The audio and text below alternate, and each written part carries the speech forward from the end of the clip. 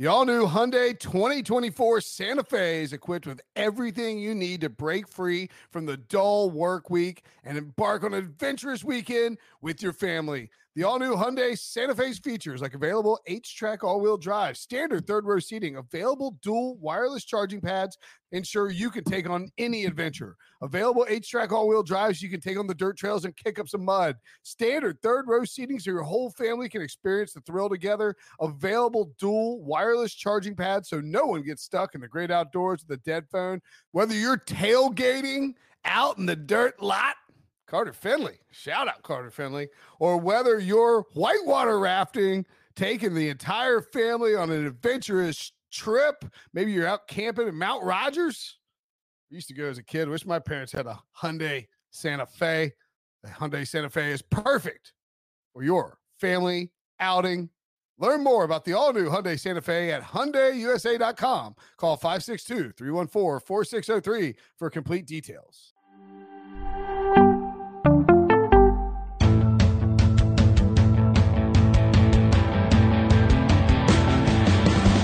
What's up, everybody? Welcome to the Pick Six Podcast, CBS Sports Daily NFL Podcast. I'm Will Brinson. I'm your host. And man, oh man, you know, it's actually football season. It's Wednesday, September 8th, by the way. But it actually feels like football season when it's a Brady Quinn football show. What's up? Which, not much, man. Not much. Just been traveling. Glad to be back on the show. I've missed you, Will. I've missed you dearly. Due to COVID, we barely get to see each other in person anymore. So at least hopefully I get my once a week podcast visit with you. By the way, the origin of the air horns. Yes. Not looking so hot there in college football. The Hurricanes after the drumming they took from Alabama. So. The Bama thing is crazy. I mean, how many dudes can you send to the NFL and you just turn around and you're like, surprise, we're great again. I just think the entire thing is it almost like everything works hand in hand now. It's like it's a fine, well-oiled machine. Like obviously they recruit well. I threw out the stat like throughout all our pregame coverage stuff. 9 of the past 11 years have had the number 1 recruiting class. They've never been worse than 5 in 14 years. And then they had the best recruiting class ever last offseason. So they've got depth, they've got talent. We know that. They develop talent clearly when you see how many guys they throw off in the NFL. I just think it's amazing that former NFL head coaches are willing to go to Bama, like not humble themselves and stay on the NFL level and call plays or no, go to college to be an OC in Bill O'Brien or an O-line coach in Doug Marrone. Like they're willing to do that. Like think about that draw. Like instead of going to like Detroit or somewhere else, they go to Alabama. And then they just literally – I was thinking about this the other day. You know what they're doing, Will? You know how there's like sometimes this talk of like, oh, the NFL's looking at all these college coaches. Like Bill O'Brien's going down there, and he's going to take every defensive coordinator and be like, oh, you think this guy should be a head coach in the NFL? Let me just go ahead and dissect you like I'm a surgeon every single week and show you how easy it is and what it's like at the next level. Like I almost feel like they're trolling all those people who are like big fans of hire the college coach, hire that hot college coach. Don't retread into these current NFL coaches. Like I almost think they're trolling a little bit doing that right now. Well, and not to mention, I heard this point. I think it was Kirk Herbstreit made it on maybe Chris Long's pod, the Green Light with Chris Long. But he said that, and you might know this better than me if it's true, but that Bill O'Brien is not even changing the offense. He's just going to run. He's going to, put his imprint on it and put his fingerprints on it. But by and large, he's adjusting to the offense rather than making all these kids adjust to his offense, which speaks to the cachet of the job that he's willing to. Because most guys would have too much ego to do that. Right, but you also have to think about this. What's going to be your biggest adjustment? The coach adjusting or all the players? No, it makes total sense. I'm just saying that it's not. I don't think it's that big of an adjustment for him either. You have to remember, go back to 2017. Brian Daboll stepped in. He was running New England system then, which obviously Bill O'Brien comes from that New England system. Yep. And one of the things that's kind of interesting is before Bill O'Brien even got there, Bill O'Brien, after being a year in New England and then before taking, before being head coach at Penn State and all that stuff, he had gone down and consulted with Nick Saban about a lot of the hurry-up stuff they were doing in New England. So a lot of the foundation of what they transitioned to into more spread style of offensive play really came from Bill O'Brien back when he was in New England, Penn State, all that stuff, all those years. It really kind of started then. So he's got his fingerprints on what's already been going on. And I think Brian Daboll coming in, calling plays, I know he was running the same system. So I don't know that the verbiage is really that different. Nick Saban's close with Bill Belichick. So again, I think this offense could have remained the same for a long period of time. And so it's probably not as big of an adjustment for Bill Belichick as people think. Yeah, that's a great point. Or excuse me, for Bill O'Brien as people think. That's a great point. That's why we have you on here. You make great points. College football fun first weekend. We do need to talk NFL though. Buccaneers and Cowboys is kicking off tomorrow night. And man, I mean, like I am curious, as a former NFL player who did the and now broadcaster and guy analyst, did the schedule throw you off at all? The new schedule with like the preseason changes? Because it really kind of messed with my inner clock, which is, not that I'm some anal retentive, time guy, but just like this, like the rhythms that I'm used to, it like threw me off for some reason. No, it didn't throw me off. I actually think players, and I know front office executives liked it. I saw a bunch over the course of our trips to Minneapolis and Wisconsin this past week. That Thursday night game between Ohio State and Minnesota, I saw, probably 12 teams, high-level scouts, front office executives. John Lynch basically followed us around with our crew, and Adam Peters, his top scout. Rick Spielman was clearly there in Minnesota. It's not a trip for him. The Giants had representation there as well. There's a number of teams. So I actually think they like it because they go through their wave of cuts, and then those guys can start hitting the road, and they can be there to watch some of next year's prospects. So I think it's always helpful from that standpoint. I saw a bunch of players coming back from the Miami-Alabama game because I live in South Florida. So I sat right in front of Jalen Phillips on the play coming back. So I think a lot of those guys were excited about the opportunities to be able to go back and be a part of their alma mater and go see a game. I know there's concerns from coaches about them potentially bringing COVID back, but the reality is it's probably nice for the players to get that break. And I think, look, for college football, I think it was great. I think if you look at that standalone windows that they got, the ratings for Notre Dame, the ratings for the Ohio State Minnesota game, like it showed out in a big way. So I think it was kind of good all the way around. I think it worked for college. I think it worked for the NFL level. And I think it's something that I think the only thing that messed me up about it was you saw so many teams end up playing their starters in the third preseason game, which I thought was interesting because that usually would have been the case previously. But I really thought like the second might be the one they rip up for. But because the calendar stayed the same with it, they just kept it the same. And then now they get 2 weeks to prepare for that first opponent. Some teams treat it like week 3. Some teams treat it like week 4. The Buccaneers are the defending Super Bowl champions. Of course, they have Tom Brady. They return all 22 starters. I don't know if you've heard about those things, if that's been mentioned at all this season. How do you, obviously I'm being sarcastic, how do you look at Tampa as and their opportunity to repeat in pretty heavy favorite, minus 200 at Caesars right now to be the favorite to win that division? Do you think the hype that Tampa's getting as a team that was a wild card that won the Super Bowl, and is it justified given their offseason? Yeah, I think there's two things at play. If you're a buyer and believer in the Tampa Bay Bucks and how last year's offseason was impacted by COVID, and that Tom Brady is going to be able to start off faster and better because of the offseason he's had, a second year in the offense and all of that, chemistry with everybody's throwing to, sure. Then you should be buying into the Tampa Bay Bucks, winning the NFC South rather easily, and probably being one of the top seeds, if not the top seed in the NFC playoff picture, which gives them the best track to go win a Super Bowl. I just think the interesting thing is we tend to be really comfortable when we're familiar with like the roster and they run it back, they're signing everyone back. But I always wonder, like, is that the best thing? Like look, every team that wins a championship, I think in ways gets lucky. There's things that happen their way and the ball bounces their way. I just wonder if signing everyone back was the right play. It is an older roster. There might be some things that they're kind of blinded to because they're like, well, hey, this worked last year, so let's just sign everyone back because it'll work again this year. I mean, I don't know that that's always the case. I mean, this would be the first team to win back-to-back Super Bowl since 2004? the New Yep. England Patriots. And so, look, you could make the case that, like, John Elway came back. I mean, I remember having a conversation with him about it, and I always wondered why he came back after winning one, given his age. And he's like, I knew we were going to win too. So, Tom Brady must feel very similar, especially looking at the rest of the division and probably the NFC, picture. So, I think I'm a buyer in them being one of the best teams in the NFC.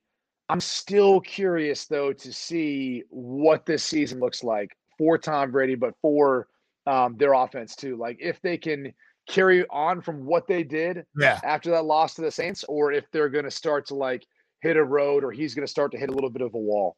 No, I agree, because my theory going into the postseason was that they racked up a bunch of stats late in the season against bad defenses and had struggled against good defenses. And then, we're going to have to face those in the playoffs. And as it turns out, I mean, the defense just elevated itself down the stretch, and Brady did exactly what he needed to do in certain spots. So I think you're right. I think the hype is probably warranted, but at the same time, there definitely are questions and concerns that you can have about the Buccaneers and whether it'll be good enough. For me, that the hype, I don't know that the hype is justified on the Cowboys, though. They're the favorites to win the division. And I think Washington's a better roster and a better team. And I love Dak Prescott. I think the Cowboys will be good, but I'm just not there. I can't agree with you on that. I mean, okay. I think you could make the case the Eagles and Cowboys both have better rosters. Like, I'm sorry. I think the front seven for Washington's fantastic. They are. Their defense in general is pretty salty. McLaurin's solid. I don't know really. I don't know. I mean, you can buy into Logan Thomas, but I think he's a good tight end. I don't know where you'd put him and rank him in the NFC. He was productive last year, but I kind of look at him and say, okay, we know we're getting defensively. I still not sure what to expect with Ryan Fitzpatrick, especially being the guy. I mean, could you not see him getting hurt? Could you not see him playing poorly? Talk me to the Cowboys being good. Tell me why the Cowboys. Tell me why the Cowboys are good, Brady. That's why Charlie Davis. It's hard not to look at what they have a wide receiver and not think that they've got the best wide receiver group in the NFC. I think Dak, based on the pace he was on a ridiculous pace. They're going to be able to throw the football. Zach Martin out in this game hurts. We can talk about that, but I just think as long as they protect him, they can run the ball a little bit too. The offense is going to be there. It's just a matter of like what Dan Quinn can do to improve this defense. I think they've made some good decisions. Like Micah Parsons is going to be a freak. He's versatile, he's athletic. Like he's going to improve that group.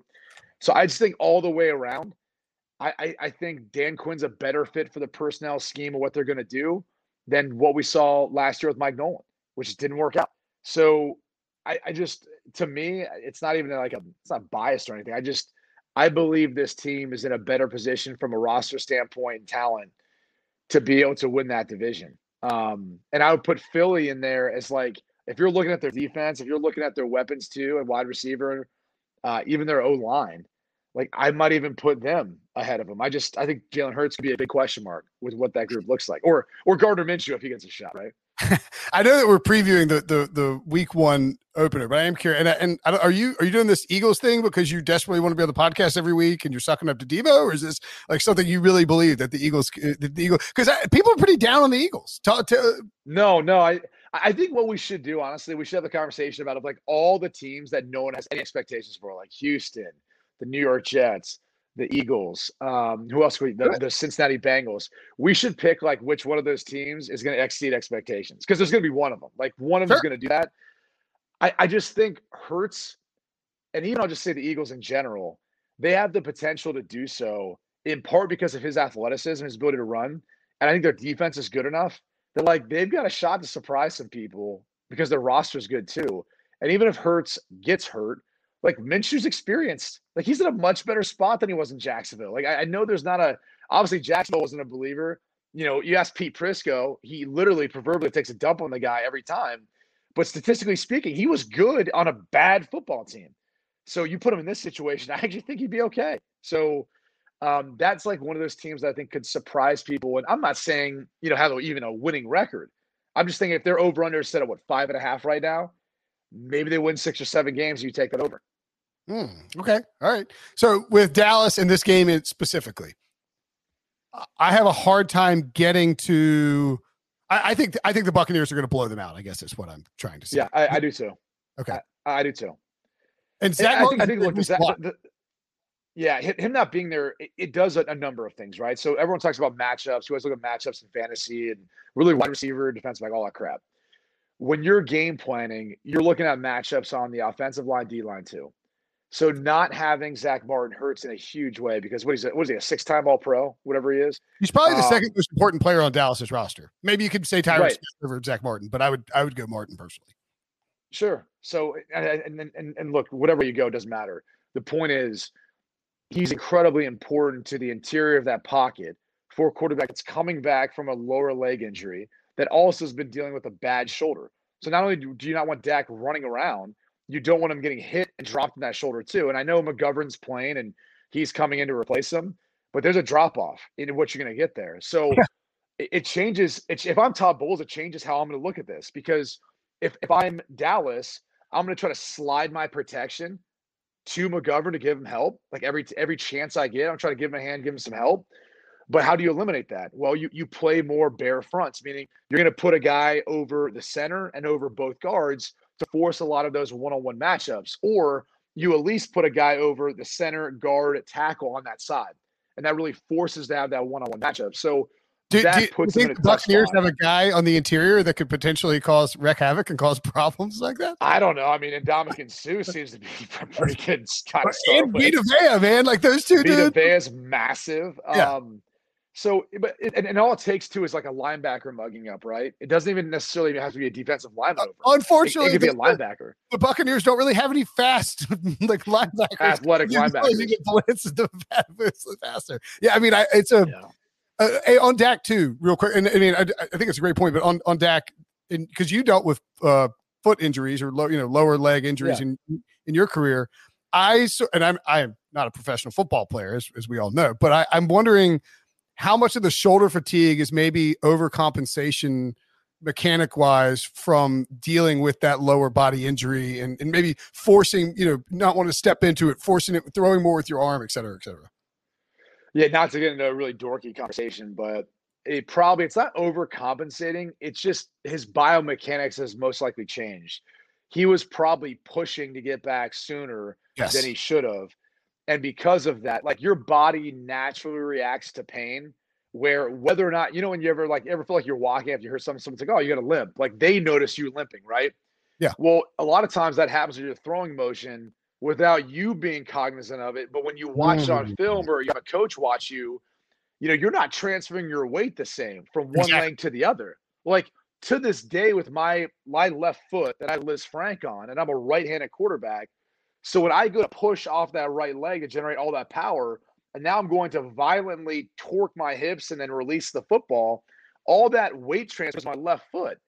Well, if it hurts to put weight on there, I'm not going to transfer the way I'm supposed to. It's impacted my golf game. It impacted my throwing motion, like everything. Like even golf game today, like it's bad mechanics and transfer because of that. So that's something that no doubt in my mind played a factor in throughout camp. Him probably not, transferring quite as much and using his lower body and using that torque in his hips up to his arm, releasing it as much as he probably should have. So that plays a role in it, I think. I also think you tend to, in order to get confident in your body and how it's going to respond, you tend to do more and maybe a little bit too much. So he might have actually ended up throwing more this offseason than he would have done normally if he was healthy, because he wanted to ensure he feels confident and comfortable with how everything's reacting right now. And for the record, that's not a dorky conversation. That's an important conversation. That's an important conversation. That it's a very reasonable explanation for why Dak Prescott might be having shoulder fatigue on a guy who's young, strong, in shape, but dealing with this lower body injury.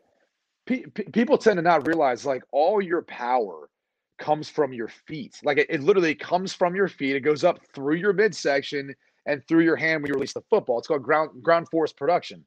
And a lot of it in his motion is going to be pushing off of that right foot and then transferring to the left. But you're going to have both feet on the ground as you're creating that torque from your legs through your hips, through your thoracic spine and all that. and then spinning to release the football. So if there's any breakdown in that kinetic chain, it's going to put torque somewhere.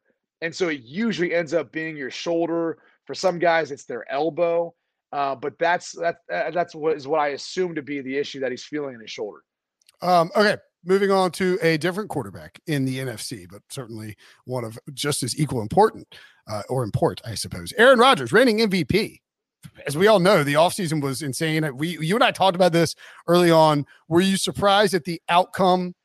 And do you think this is a last dance situation with Rodgers and Davante Adams as Jordan and Pippen? Do you think of winning? I don't know. I'm curious your general thoughts on how Rodgers and the Packers approach this season and what the future holds. I think this is going to be his last season. I don't know if you want to tag it as a last dance or whatever, but I think that's why they renegotiated the contract to take off a year. So he had 1 year left and he could then renegotiate with that new team wherever he ends up going after the season. Right. Now, what surprised me was the fact that he said it was 50-50 on whether or not he was going to come back and play. That was the surprising part, only because I thought for sure he'd want to come back. It just depended upon where that would be. Now, I think my understanding is there was something set up with San Francisco. And had that worked out and that happened, that would have changed obviously how the draft would have went. It would have changed a lot of things. But it ended up not taking and just place. To clarify, you mean that something was set up with San Francisco prior to them making the move up to number 3 to grab Trey Lance? Correct. I mean, potentially even after, where a lot of people feel like that was the intent of why they're moving up, is then to maybe make it for a guy that Green Bay liked. Not that they don't like Jordan Love, even though he looked good, but maybe another player or use that as draft capital, whatever the case may be. But that was my understanding of that before they traded up. There was a thought that was a good destination for him. Now that's all hindsight and it doesn't really matter. But the reality is, I think he restructured his contract in order to give himself the control and ability to move on after the season. But I just think it was more of the thought that he might not even come back in general, which was a bit surprising. The way he handled the press conference, being very open and honest, that was interesting. Like, I didn't think he was going to go that route with it, because it almost makes you think like, yeah, they don't want this around for too much longer. Like, because you don't know what's going to happen after they hit adversity, after they have like a bad game here or there.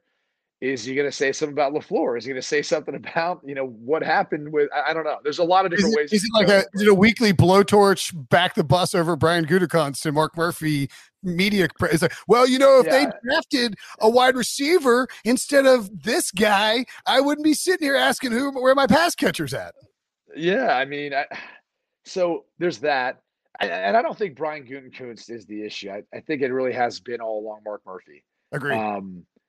And I think it's interesting that he brings that up, only because, Mark Murphy, you look at these other owners, right? Like, there's, Mark Davis, who's supposedly building a house that replicates the new stadium there, Allegiant Stadium there in Las Vegas. He's going to build a house that looks like that. Or any other NFL owner.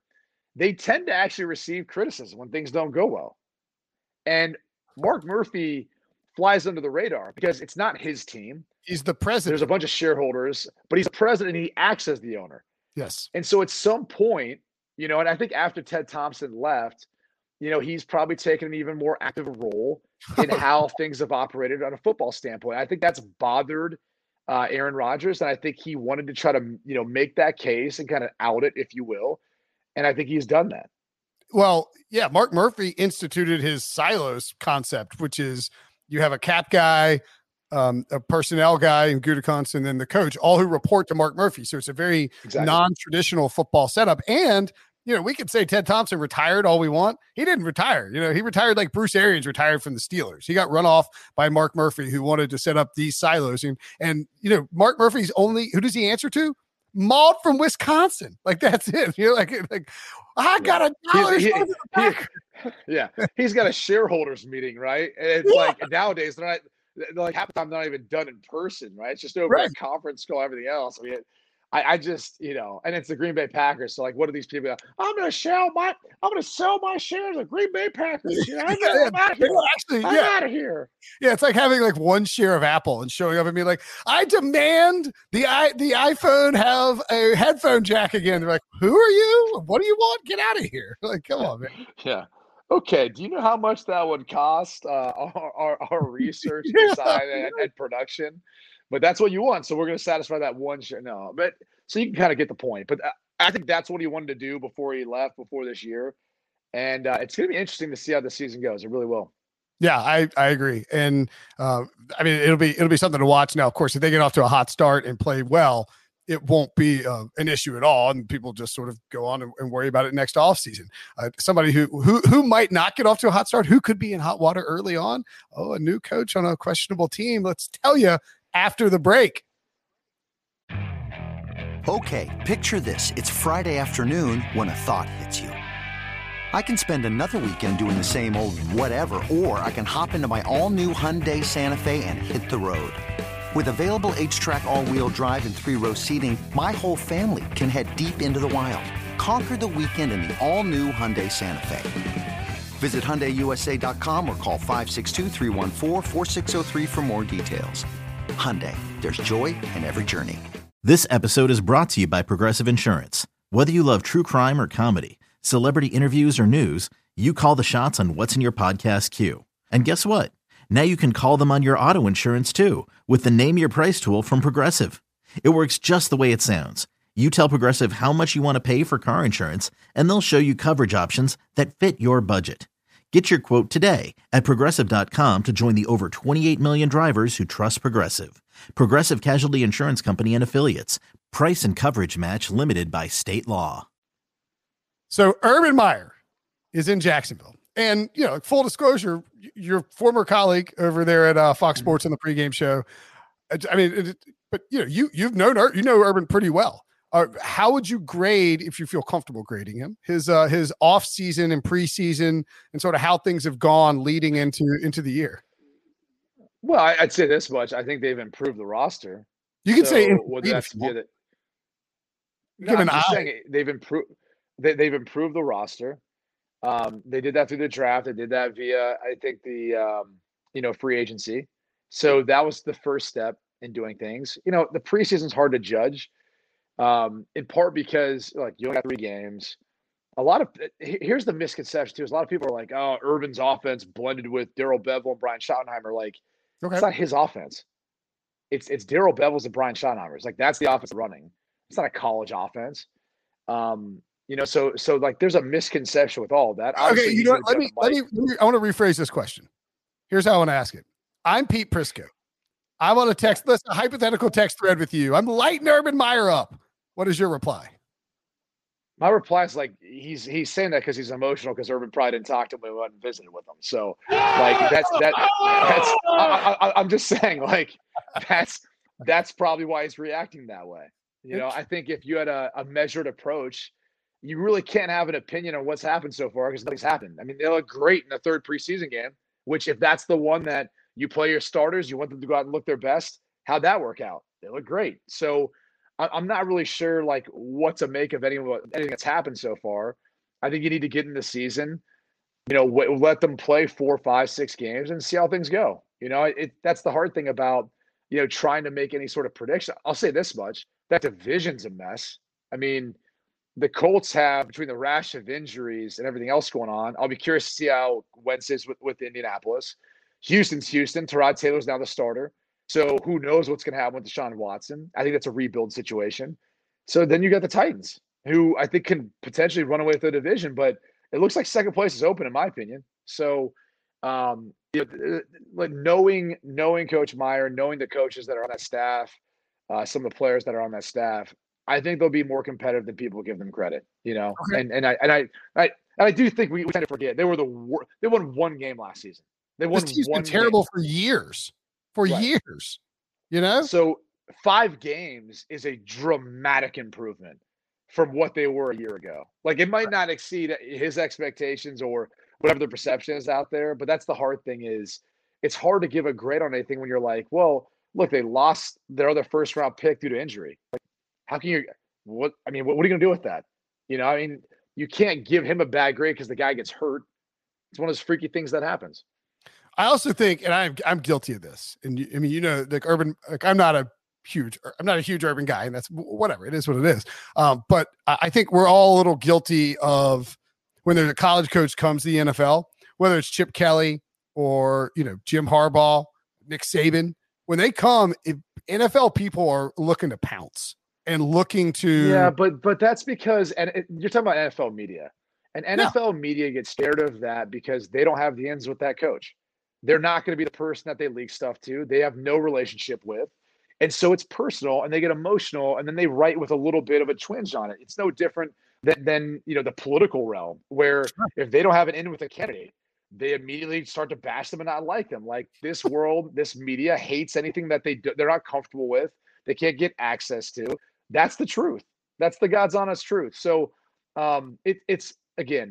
we'll wait and see once they start playing games, what it looks like, how Trevor Lawrence looks, if he can stay healthy, all those things.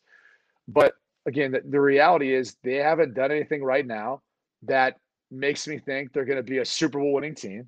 No. But I also don't think they're going to be the worst team in the league either. I would agree with that. And I think Trevor Lawrence and some of those players on Jacksonville, like Trevor Lawrence is going to be good. I don't believe that Brian Schottenheimer, Darrell Bevell, who are, criticized offensive coordinators because people just don't like their schemes. It's not wide open enough. And Urban Meyer, who, whatever you think about him and whatever you think will happen with Jacksonville's future, is a good football coach. Like he just is a good football coach. And so I would be very surprised if I don't think Trevor Lawrence is in a position where he's going to fail, barring injury. I think Trevor Lawrence's talent is too good. You need to give it time. Like that's the biggest thing too. I think we need to be patient. We don't need to be looking for him to light the world on fire and be Patrick Mahomes in his first year, or even what Justin Herbert did last year. Justin Herbert lucked out with a great situation. That's a good football team. He got to play. Got drafted to. And he only played because they actually stabbed Tyrod Taylor in the wrong spot before a game, and Patrick Mahomes, to your point, didn't play in his rookie year. Right. So I mean, again, people have to take it with a grain of salt. I think we tend to overreact. The biggest adjustment that they're going to have to make is, and one of the advantages you have in college is obviously it's not so much schematic, it's talent. So if you can win the recruiting battle, you've already got a leg ahead of your opponent. And then it just comes down to essentially execution and putting those guys in a position to win. In the NFL level, you've got to be able to have not only the talent, it's somewhat equated. If you don't, that's a problem. And I think one of the things that became a little bit apparent, now granted DJ Chark wasn't out there quite as much, but is if you can't separate, if you don't have speed, I don't think they have much speed. And so that's a problem. And so one of the things in the preseason you can't afford to do is if you don't have speed, you can't show all the stuff that you're going to game plan and do what you get in the season. That's all those bunches, all those formations, all the different personnel groupings you're going to utilize to try to get guys open and scheme things up. You can't afford to show that in the preseason if you feel like you lack some of the type of explosiveness or speed that you're accustomed to, at least at the college level. No, that's a great point. I mean, there is no reason for the Jaguars to go out there, leading into this season and to just show everybody what they want to do with their offense. That doesn't benefit them in any shape, form, or fashion, really. No, I mean, that's why, again, just going back to your initial question, like, how do you grade them? I don't know. I don't know how you grade anyone. Like, some teams didn't even play any of their starters in this offseason, the preseason. Chargers so how do you grade that? Right? Yeah, yeah. Chargers. How do you grade that? Like, what do you put? Incomplete? Well, that's why applicable. Like, what do you do? That's why I changed the question to let you bash Briscoe instead, because that's much more fun. I bash them. I'm just saying, like, it gets personal. Like that's what reporters are. Like I remember with beat reporters, as long as you treated them kind. Like they're still gonna bash you if you don't play well, but it's not gonna look and feel the same, or it's gonna be written different. Like there was plenty of people who I remember that were like that, and there was those that, like, I mean, let's be honest, Tony Grossi and Baker Mayfield, they had a beef. Yeah, and you better believe that Tony Grossi probably had a little bit more of a sting to things that he wrote when things weren't going well in Cleveland. So I mean, same thing with Colin Cowherd and Baker had that beef, and if Baker would have a bad game, it was just Colin's. He jumps right on. Yeah. Yeah, we're humans. That's how we react. So I tend to be a little bit more measured with things. I realize people have a job to do, but I just tend not to overreact. That's That's very smart of you. Trevor Lawrence, as we mentioned, he is the odds-on favorite to be Offensive Rookie of the Year. The 5 quarterbacks lead the field in terms of their odds over at Caesars. Trevor Lawrence plus 3.5 to 1. Mac Jones 4.5 to 1. That jumped up. Justin Fields, Zach Wilson, and Trey Lance all 7 to 1. I'm curious, of these, who do you think has the best season and why? And I realize that it is difficult to sort of encapsulate best season. Like Trevor Lawrence could have statistically. Yeah. Statistically. I think Mac Jones, honestly, is in the best position right now. So if you could have gotten those odds, like if you're a Patriots fan and you're like, oh, I'm just take a flyer on Mac Jones being Offensive Rookie of the Year, he'll play eventually. You went out big because now at 4.5 to 1, you're going, all right, still worth the value. But I think he's in the best situation to succeed. Now, him, Trevor Lawrence, Zach Wilson, we know those guys are going to play. You can kind of eliminate Trey Lance. I don't think Garoppolo's going to get hurt early enough where he's going to play well. Enough. And I also think it's going to be difficult for him. I mean, he looked like he really needs some time to sit, watch, and develop. So I wouldn't throw him into the category. The interesting one is Fields. Because I think right now, if you want value, you go with Justin Fields. Because I truly do believe he played well enough, and they need him bad enough with the way that offensive line looks, that he might be there in the second half of the first game. So if it could be that bad. And if that's the case, they need someone who's got more mobility, who can run the football like Justin, and it makes sense to start him sooner rather than later. And you've also got a coach on the hot seat. So he might be more apt to want to do that just to appease the fan base. Sure. Just, pull trigger on it because you desperately need to make something happen. And as you point out with that offensive line, dude, it's totally possible that offensive line is so bad that they just have to have somebody with some mobility in there. Yeah, it changes what defenses can do. If Justin Fields enters the game, you're probably not going to play much man-to-man because you're worried that even on a pass play, once everyone turns their backs to go cover, if he gets out of the pocket, he's utilizing that speed for a big game. So you really have to trust your rush to be able to keep him in the pocket. So you're basically watching him play against zone. If you're playing against zone, that makes it a lot easier to scheme up against because now you're looking at just saying, okay, what zone are they playing? Which side of the field is he working to? If it's post tie, we're working this way. If it's split safety, we're working that way. So you have your separate progressions for that. So it just simplifies some things that they can do. And also it slows down the rush. Some of the biggest plays you saw from Fields in the preseason was him scrambling around and making a play. So if that's the case, guys aren't going to be rushing upfield quite as much. They're trying to get more push in the pocket, collapse around him, but it's more of a controlled rush. So all those things lend to not only the pass protection being better, simplifying what you're going to see, making it easier to scheme up, but then you also have to account for him in the running game. And so let's say, for example, you typically see post safety and you're saying, oh, they're loading the box to stop the run. Well, if your quarterback's a part of that rushing attack, it's even numbers. Like I look at that and I say, oh, they have to account for me. So we're still up a man. Like if you actually count the numbers and who the offensive linemen are responsible for, and then the running back and quarterback included, you're still +1. So they basically have to play zero coverage in order to make it even numbers across the board. And that's why, again, it kind of simplifies things and it puts a lot of pressure on the defense. I agree. And the idea is like, no, we can't play him against Aaron Donald. He's going to have to play against NFL players at some point. Like, oh, look at that. No, go through their schedule. Tell me who they play the first 5 weeks. And I realize Aaron Donald's the best defensive player in the league. We can give him that award every single year. Bengals week 2 maybe would be the answer there. Sure. But I'm just saying, look at their first 5 games. You're telling me there's not good defenders on all those teams? There's not good guys up front. He's not a rookie, and that they're not going to try to pressure him on 3rd and 8+ every single time, or a 2-minute drive at the end of the game. He's a rookie. They're going to come after him. They're going to test him, especially after what we saw versus the Buffalo Bills.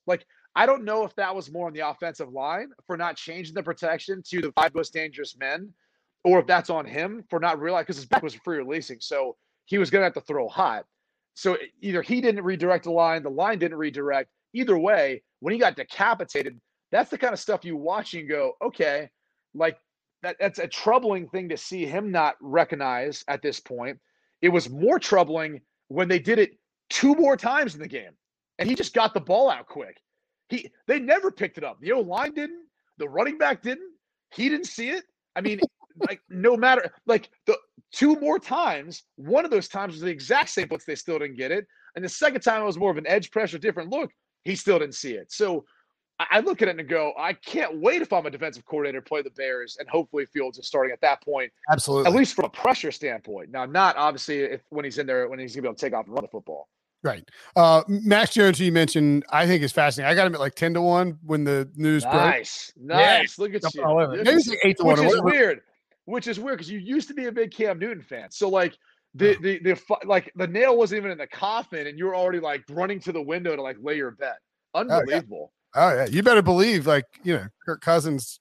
There's just no loyalty. There's no loyalty with none. No loyalty. Brady. Well, I'm loyal to you. Like, I'm loyal to my friend. That's the next. That's your next IPA. The next IPA you're pumping is going to be that.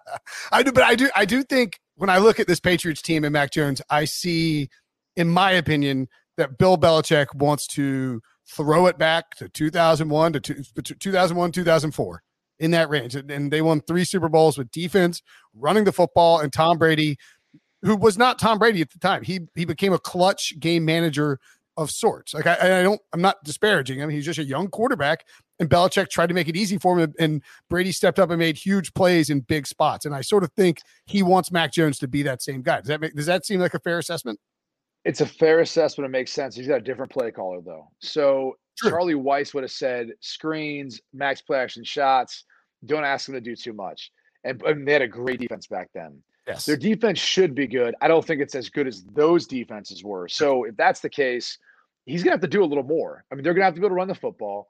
You're going to see the screen game, wide receiver, running backs included, obviously tight ends as well.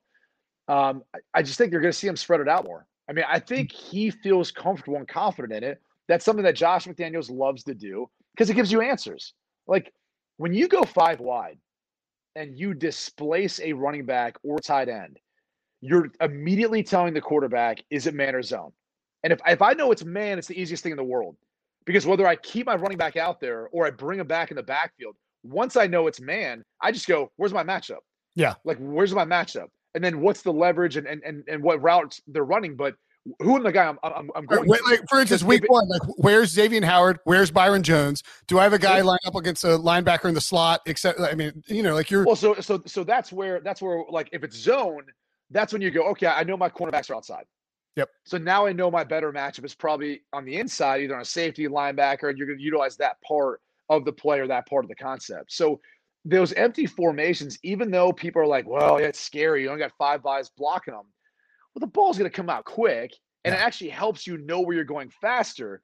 And if that's the case, then maybe it's not as scary as you think. If you've got a player who's able to do that. I think Mac Jones is smart. I think he understands the offense and knows how to do that. If you had a guy who was having trouble diagnosing defenses and sort of didn't have the ability to throw with anticipation, and you go 5 wide and they're blitzing guys off the edge, you're dead. You're dead man walking. Well, the hardest thing about 5 wide is understanding like who are your most dangerous 5. So with your protection, and that could be, if you've got like 3 on one side and then 2 on the other, it's determining, okay, I'm going to slide for usually the 4 down and then whoever that weak side linebacker is. Now, if I feel like he's playing that slot on that 2-man side, now I'm saying I'm going to bring that ID back in the box. And I'm going to say these 5 are the most dangerous.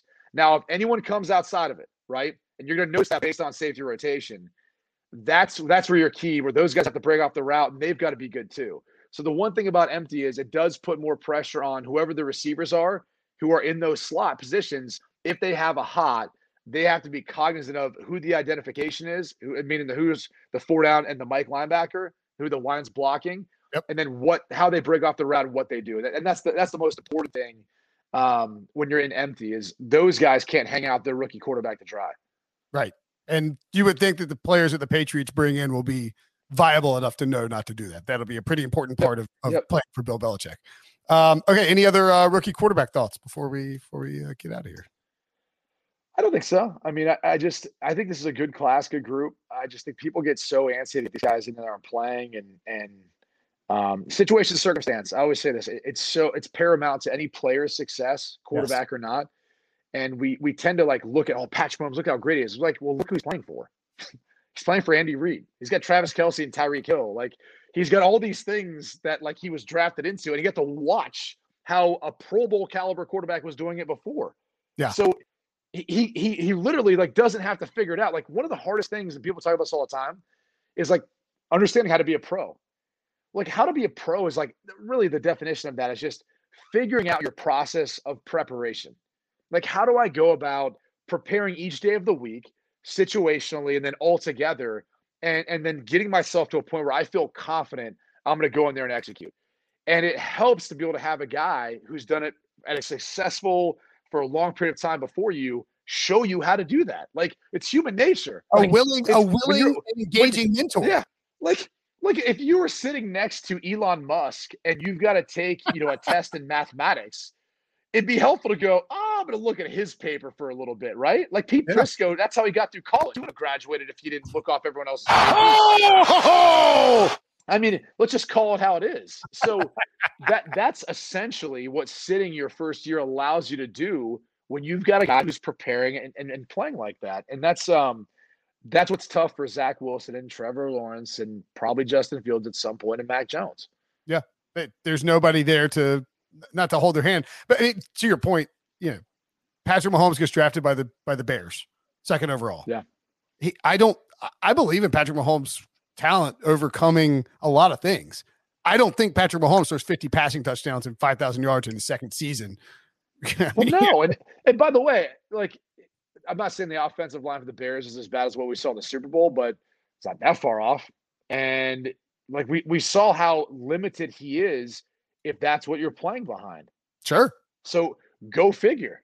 Like that's how it works, man. Like I think Lane Kiffin said at one point, he's like, oh, coaches get too much credit. Quarterbacks get too much credit. Sure. Like we're just a byproduct of what we have out around us. I mean, and it's not taken away from Tom Brady's greatness because he raised the level of everyone else out around him.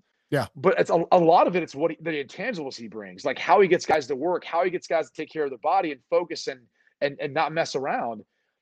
Because when they're on the field, like all those guys are helping him out. How good was that rushing attack? How good was that defense when he was in there?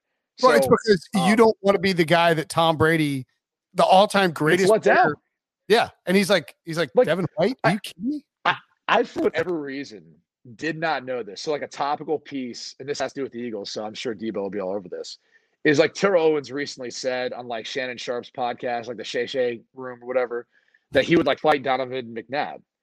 And I guess it all came or stemmed from that he basically said Donovan McNabb was not prepared for that Super Bowl, meaning like he wasn't prepared, like throwing up whatever. And then this is all secondhand information. Sure. But I'm saying like, I'm thinking to myself, like, why is T.O., who's a Hall of Famer, so upset about this? And I was like, oh, that was like his one shot at winning a Super Bowl. Get a Super Bowl, and yeah.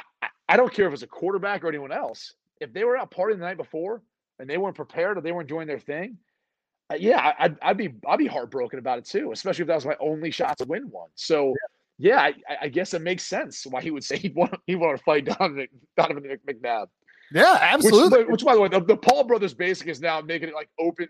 It's like open season for just challenging anyone in a boxing match to have an exhibition bout. It's like, dude, those guys are fighting for millions upon millions. Like, other people are calling each other out, and you're like, you're not getting paid the same. Like, you're on the undercard. You're maybe getting like 10, 20 grand. Like, is that really worth it? Is that really worth that?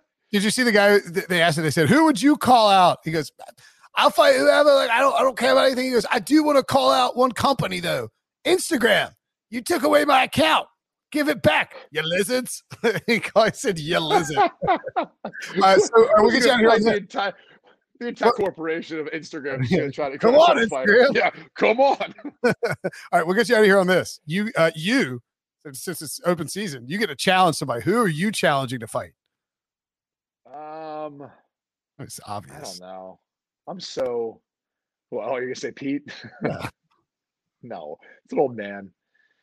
I'm so past the point in my life to want to do that. I've just got 3 girls. I'm just trying not to embarrass them at this point. Like I'm on enough radio and TV, and they're getting old enough where they're like, just don't embarrass me, Dad. I'm like, okay, I'll try not to. Wait, how old are yours now? 5, 3, and 18 months. So yeah, my 5-year-old's very cognizant of like a lot of things. Like, got to be careful about what I say, how I say it, when I say it, So my wife AK went to school as the lunch helper on Tuesday. Oh, okay. Showed up and Robbie was like, "What are you doing here?" He goes, "I thought you were going to be the lunch helper at preschool." And she was like, "No, it's here." He's like, "Oh my God, this is humiliating, Mom. Get out of here." But then she warmed up when the other kids were willing to talk to her. So it is. There you go. It's right. I mean, like they are, these kids are cognizant of that, which is kind of crazy. They're very receptive. Like, and they listen to everything and they make up their own little theories. Like my daughter the other day was telling me how when our dog dies, it's going to turn into a wolf. And she said it like it was a matter of fact. And I'm like, this is not good. This is how rumors get started. Like I can only imagine 10 years. My dog is not a wolf, ladies and gentlemen. All right, we'll do this again next week. Brady Quinn, the best. Sounds good. EQ Football Show back. Bud Light, baby. Bud Light. You get some Bud Light again. Well, we'll see what we can do for you to get you some. Should we make it a weekly thing where we shotgun a beer to start? Like we shotgun a Bud Light to start the show. I don't think they would like the shotgun part. They really just sip. Prefer the sipping. Oh, I mean, but what's the point? We're only having one. We're only having. It's drinking responsibly if you only have one. Will. That's true. Why don't we huddle up offline and discuss this? On Debo streaks and horror. Make sure and follow Brady on Twitter and check him out on CBS Sports HQ and on the Fox pregame show on Saturday mornings. Thanks as always, man.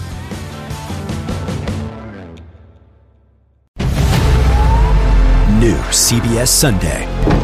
You collect rewards, right? This is how I make my living. When something is lost, everyone's looking for something. He finds it. You a strong swimmer? So-so. So-so's okay. Justin Hartley stars. How you survive, you make quick, smart decisions, and you never let panic take the wheel. Sounds cool. It is cool, actually. Very cool. Tracker. New Sunday on CBS and streaming on Paramount Plus.